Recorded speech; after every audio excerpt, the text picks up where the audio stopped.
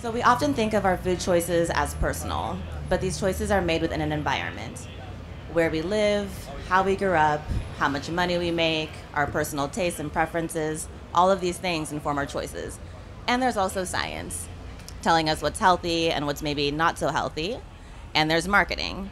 And as Marion Nestle has literally written the book on, there's marketing masquerading as science.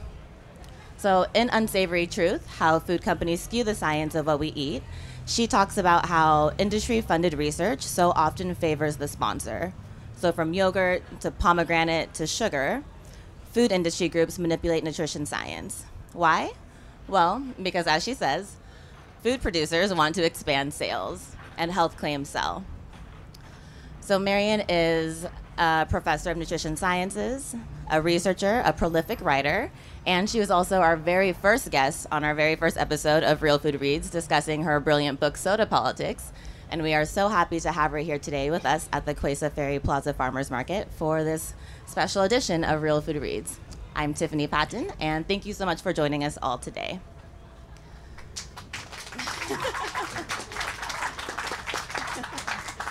Okay, so in preparing for this interview, I came across this headline. Eating chocolate combined with zinc could help you live longer. And the zinc hack supposedly also works with coffee, tea, and wine, which is amazing if it's true. So we are obviously constantly bombarded with all of this recently discovered almost magical property of a single food. And so often this magical property has been discovered by the industry group that is selling it. But what is the problem with this research if they're really just telling us about a health benefit? We're starting out with that question. First of all, I want to thank you all for coming and risking your lives to be here. As I am risking mine, apparently. I took my mask off for this.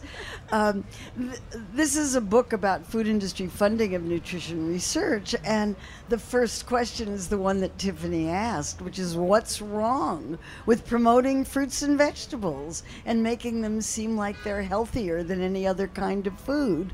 And the answer is healthy diets contain lots of fruits and vegetables, and does it really make sense to try to promote pecans over cashews or pomegranates over blueberries or peaches or apples or pears or any of those kinds of things?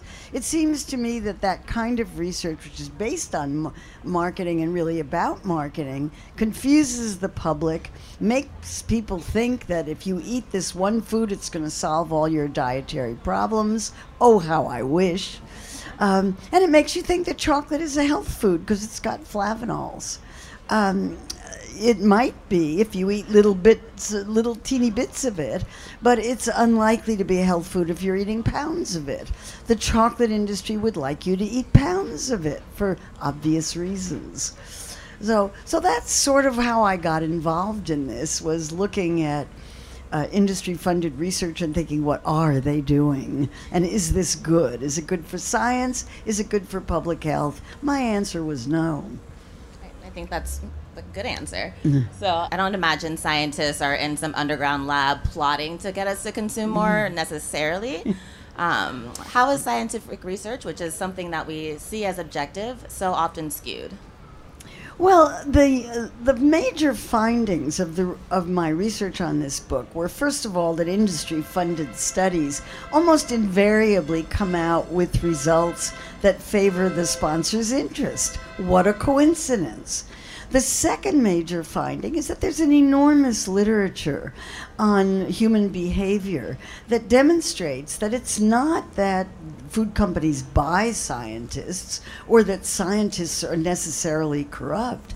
It's that they don't realize they're being influenced. The influence of gifts occurs unconsciously. It's unintentional. It's unrecognized. And if you ask scientists who take money from food companies whether the funding influences how they design, conduct, or interpret their research, they say no.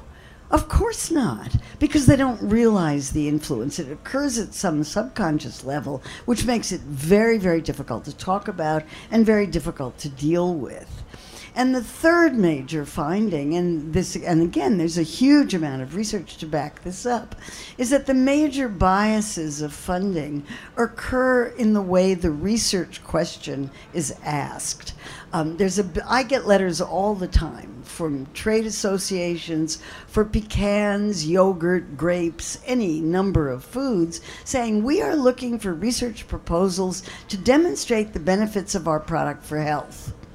There's a big difference between a research question that looks for benefits and a research question that's open-ended and says, what's the effect of this product on health? That may seem like a subtle distinction, but it's not, and it's very easy to design studies that will show benefits. And I give lots and lots and lots of examples. Right, so when you're looking for something, you'll find it. Sometimes, yeah. Sometimes it's not there and you can't find it, and then you interpret it in a different way. But most of the research on industry funding, and most of that research has been done on pharmaceutical industry funding of physicians' prescription practices and behavior on advisory committees, shows that the influence is really unconscious for the most part. So speaking of pharmaceutical companies, can you tell us a little bit more about some of the similarities between big pharma and big food?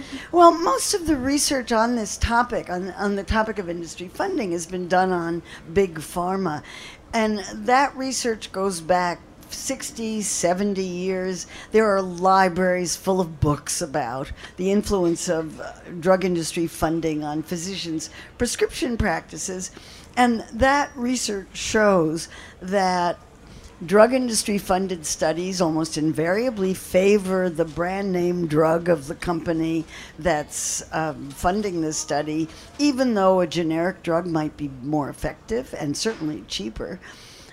It shows that the influence is unconscious and unrecognized and unintentional. It shows that the bias is in the way the study is conducted. And, that was really the basis. When I went to do for food what had been done for drugs, in contrast to the thousands and thousands of studies that have been done on drug industry funding, I could only find 11 on food industry funding, and those are all since 2003, but they kind of tend in the same direction.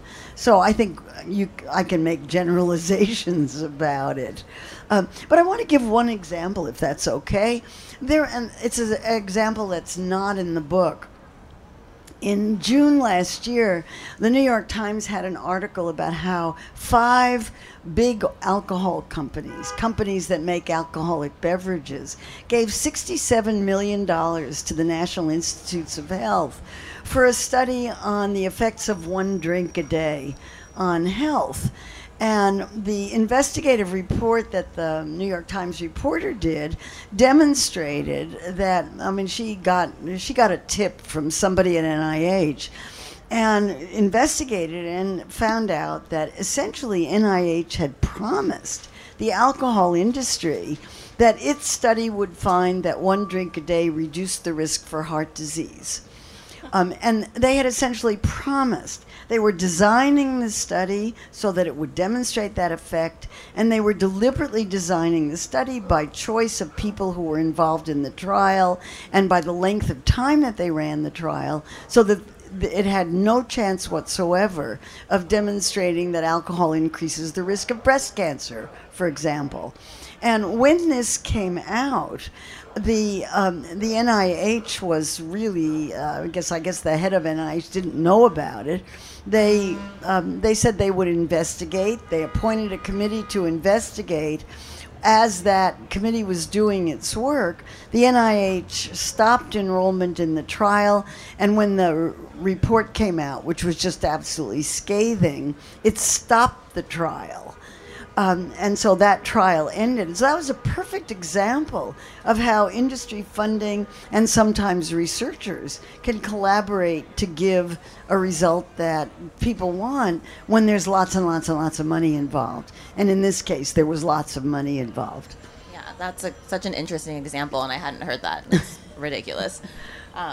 So we have, as you mentioned, there's been this huge body of research about the influence of industry funding research, but yet it seems like we still haven't maybe learned so much from that. So why do you think that is? What has gotten in the way of government bodies and people learning from what happened in the pharmaceutical industry? Well, everybody wants the money. So the object of the game is to get the money and to try to do it in a way that puts a firewall between the researchers and the funder. That's very, very difficult to do. And in the book, I have several examples, historical examples, of foundations that were set up to do exactly that. But because the industry funding was voluntary, they had to please the funders to keep the money coming in, and so it had the same kind of effect. And the research on funding is fascinating. I was unfamiliar with it before I started working on this book. But the drug industry funding shows that all you have to do is give a physician a pen and a pad of paper with a drug logo on it, and that will encourage the physician to prescribe that drug. And the reason that these studies can be done with drugs is that drug industry funding is measurable. There's a website that gives under the Affordable Care Act. The Affordable Care Act had a lot of really great stuff in it, and one of the great stuff things in it was the Physicians Payment Sunshine Act, which requires drug companies to state every year who they give money to, how much money they give, and every hospital, every medical entity, and every individual physician who gets money from a drug company is listed on this website. So all you have to do is go on the website and take a look. And that was another New York Times scandal, because there was an article in the Times about a cancer researcher at Sloan Kettering in New York who didn't disclose any drug industry funding in the drug trials that he did, but somebody just went and looked it up. And it turns out he had connections with 25 different drug companies, and certainly the drug company that funded the trial that was at issue there. So it's very embarrassing to get caught in this kind of thing. And I write a lot about Coca-Cola in my book, not because Coca-Cola is any worse than any other company, but mainly because Coca-Cola got caught. Its emails got FOIA'd, and people found them, and they're kind of fun to read if you're gossipy like I am. So you have done a lot of work on soda. Can you tell us about some of your personal experience with Coca-Cola and soda industry and the remarkable lengths that corporations like them will go to prop up demand? Well, Tiffany is talking about the first chapter of this book, in which I talk about, of all things, the hacked Hillary Clinton emails. Remember the hacked Hillary Clinton emails? And what do they have to do with any of this? I heard about the emails that were collected from Hillary Clinton's staff from a couple of people, a guy who works for a group called Ninjas for Health. I have no idea what that is. And somebody who works for CrossFit, the exercise company. And they both wrote me and said, "Marion, you're in the emails." I thought, what? How is that possible? So I went and looked, and they told me where to look. And it turns out that an advisor to Hillary Clinton, who was traveling with her while she was working on Hillary Clinton's campaign, was also an advisor to Coca-Cola, was consulting for Coca-Cola and getting $7,000 a month for doing so. Not a bad job. And her emails with a vice president of Coca-Cola were picked up in that and posted on a site called DC Leaks. And the DC Leaks site had emails that talked about Coca-Cola's tracking my activities in Australia a couple of years ago. Right after my book Soda Politics came out, I was in Australia working with a conflict of interest researcher at the University of Sydney. And they invited me to give a talk to the Australian Nutrition Society, which I did. And it was a very small audience. And when I was about to give the talk, somebody came up to me and said, there's somebody from Coca-Cola in the audience. Are you okay about that? And I said, of course I'm okay about that. My book, Soda Politics, had just come out. I assumed there was somebody from Coca-Cola in every talk I give, and you know who you are. Right? So this woman who worked for a public relations person who worked for Coca-Cola had taken excellent notes on my talk, quite complete. If you ever want to see notes on a lecture, just look up the email. And forwarded them up through the Coca-Cola chain of command with recommendations that they monitor my activities in Australia, monitor my talks, monitor who I interviewed with, and also monitor the activities of the woman I was working with. So that was kind of fun. I thought, really? Coca-Cola doesn't have anything better to do than to pay attention to who I'm giving lectures to in Australia? I was kind of surprised. I actually have a very good relationship with executives at Coca-Cola. I've met with the president of Coca-Cola North America, the last one and the current one, 3 times in my office. Wow. They're definitely watching you at all times, it seems. Yeah. They're very interested in telling me all the good things they're doing. I bet they are. So we've talked a lot about how this industry influence is a systemic problem. How is it a personal problem? Industry influence? It's a personal problem because if you take money from a food company for your research, you run the risk of losing opportunities to be on prestigious committees, of having your work exposed on the front page of the New York Times, which is always embarrassing, and maybe being tracked and followed and look as if you've sold out. Nobody will believe your research. It reduces trust in the quality of the research. Because much of this research is focused on monitoring. It's not as if it's basic science research. That's not what we're talking about here. We're talking about research that's basically aimed at marketing claims so that companies can sell their foods as being healthy, or in the case of Coca-Cola, can sell their foods that can sell sugary beverages as not being harmful. Right. So what are the questions that we as consumers should ask ourselves when we see some new health claim? Oh, I never believe health claims. That's advertising. I mean, you always want to be skeptical about these kinds of things. And I tell everybody, just use common sense. I mean, does it make common sense? Does it fit common sense for you to think that chocolate is a health food? Come on, give me a break. Or that blueberries will cure erectile dysfunction. Or that alcohol will lower the risk of heart disease. I mean, really, if you just give it a moment's thought. But advertising isn't aimed at your cognitive processes. If advertising is working, you don't notice it and you don't think about it. You're not supposed to think about it. So it's hard to think about these things, and besides, they're fun. So it's much more fun to think that chocolate will solve all your health problems. Yeah, I think it solves all of your health problems: emotional, mental, physical. Right. So there are a handful of nutrition education organizations like the American Society of Nutrition and the Academy of Nutrition and Dietetics that have close relationships with industry groups like the Sugar Association.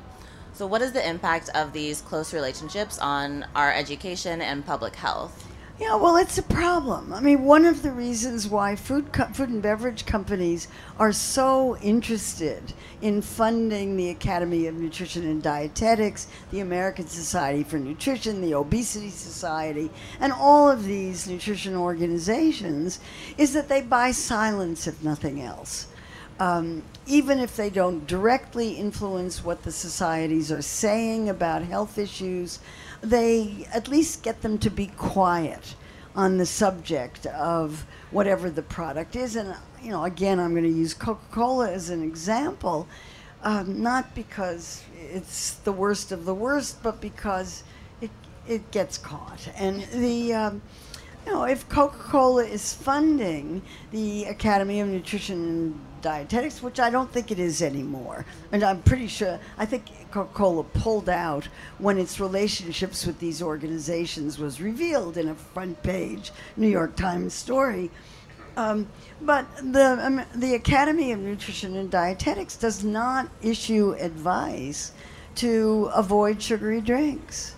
It says all foods and drinks can be part of a healthy diet, just don't eat very much of them, which is lovely advice, but not very helpful, I think.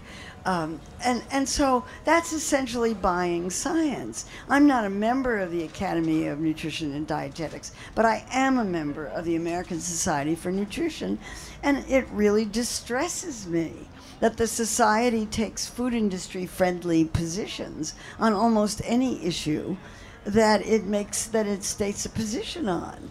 At least within the Academy of Nutrition and Dietetics, there are members who are fighting hard to try to get the Academy to clean up its relationship with food companies. I don't see that in the Association for this. I don't see it in the Nutrition Association, which represents researchers and who have doctoral degrees of one kind or another. I just don't see that kind of concern. One of the reasons I wrote this book was in the hope that my colleagues in nutrition societies would pay more attention to these issues, because I don't think it makes our profession look good. No, I mean, I've definitely learned to question everything after reading this book. Oh, dear. So I feel like most of what we talked about so far today has been pretty U.S.-centric, but this is also an international problem. Can you tell us a little bit more about these international implications of the close ties between nutrition scientists and corporations? Yeah, I know much more about what's going on here than I do in other countries, but I'm a peer reviewer on a very, very large number of for a very large number of scientific and medical and nutrition journals. And so I see a lot of studies in the pipeline.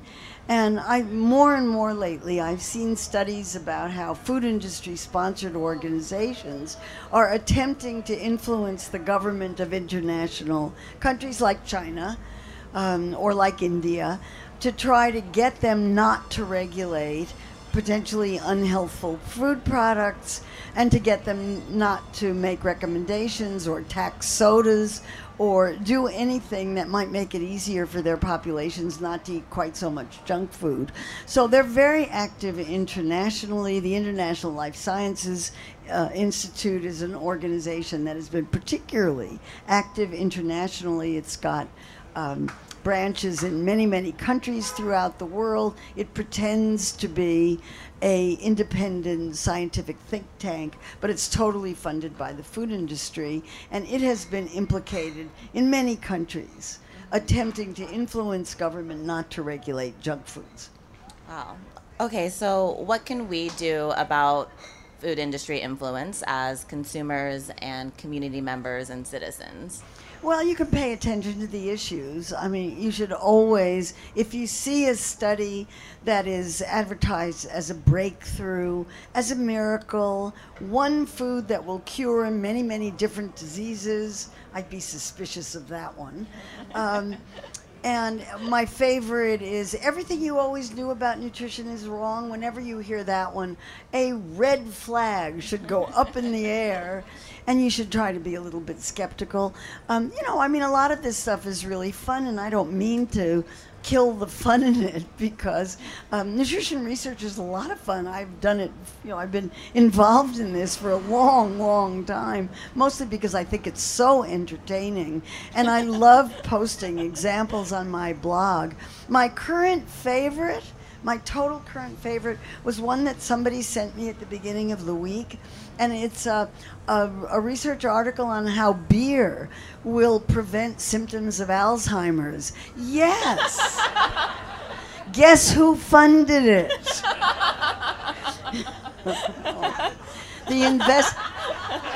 The investigators were all Japanese. So what's your favorite Japanese beer? And you'll guess. Kieran, you got it. No, I mean, I just love this stuff. It's so much fun to talk about. Or the chewing gum one. Yeah, chewing gum is a good delivery system for vitamins. Bet you never thought of that. Wow. The maker of Vitaball, chewing gum that's vitamin supplemented. I mean, you can't make this stuff up. No, you really can't. So we should all definitely be checking out your blog, Food Politics. Definitely. Definitely, to get the latest. So thank you so much, Marion, for joining us today. This episode of Real Food Reads was recorded live at Quesa at the Ferry Plaza Farmers Market. So thank you to Quesa. And if you're ever in town, you should make sure to check out their farmers markets or their events. Special thanks to James Rowland for being our on-site sound engineer, Annie Bernstein, our sound engineer. And yeah, I'm Tiffany Patton. You can find our episodes on Real Food Reads or on iTunes at Real Food Reads or on our website at realfoodmedia.org. Thank you so much for joining us.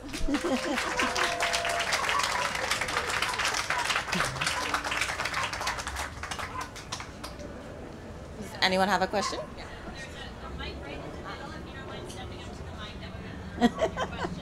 Yay, Marcia. So, Marion, if you could magically pass any law or any regulation that would deal with the issues you deal with, what might it be? Well, my first one is always to stop marketing junk food to children. This is fantasies about regulation of food companies, but I would try to have some kind of funding mechanism for research studies that was truly independent. I would tax food companies and take that tax money and put it into a common pool. It would be absolutely mandatory. So the issue of voluntary wouldn't get involved in it, and take that money and put it into a common pool that could be distributed to researchers to do studies in the way that the best parts of NIH do. Is that ever going to happen? I don't think so. And it's not my original idea. There are others who suggested it too. But it's really the only way I can think of that food companies could fund studies and not influence them consciously or unconsciously. Oh my goodness, hello. Hello. Marion, what is your current thoughts, position, etc., on GMOs for food stuff? Oh, that was a tough question coming from somebody who deals with them. I wrote a book about GMOs. It's called Safe Food, The Politics of Food Safety. It came out in 2003. And I don't think I recently reread it. I thought, this holds up pretty well. It's a little out of date, but it holds up pretty well. I think they're safe to eat, but I don't think that that's the big question about GMOs. What concerns me about GMOs is the way the food biotechnology companies have taken over monoculture on crops in the United States, control what the food supply is, don't label their products, and behave as if they're in charge of the food supply and everybody has to do what they want. And so I think this becomes a question of autonomy in the food supply. I'm very sorry that the scientific issues around GMOs are so complicated. I think it's the industry's fault for not labeling. I was on the FDA Food Advisory Committee in 1994 when the FDA approved GMOs. And those of us who were consumer representatives on that committee said, you got to label this stuff. You have to do it. If you don't label it, nobody's going to trust you. But that wasn't what they wanted. They got what they wanted, and they deserve what they're getting now. What about in developing countries where there are serious problems in food security? Well, my understanding, and you can correct me on this, is that most of the research on genetically modified foods was aimed at first world problems. And I talked to people early on who were interested in third world problems. I mean, what you want in third world agriculture is being able to grow crops under very harsh climate conditions where water is limited, where you need a lot of nitrogen fixation, and these are very, very difficult scientific problems. But the industry has never put much investment into those because third world countries can't pay for it, whereas corn growers can pay for it. And I think that's been a problem from the beginning. So I have no theoretical opposition to it, but the way in which the corporatization and the extraordinary capitalist way in which these companies have acted has been very distressing, and I think not in their own best interest. Well, I believe that's all that we have for time today for Q&A, but Marion will be signing books. Yeah, we're signing books indoors. Yeah. Out of the smoke. So masks on, everybody. At Book At Book Passage. Passage. Okay, thank you so much, everyone, for joining us. Thanks so much for coming.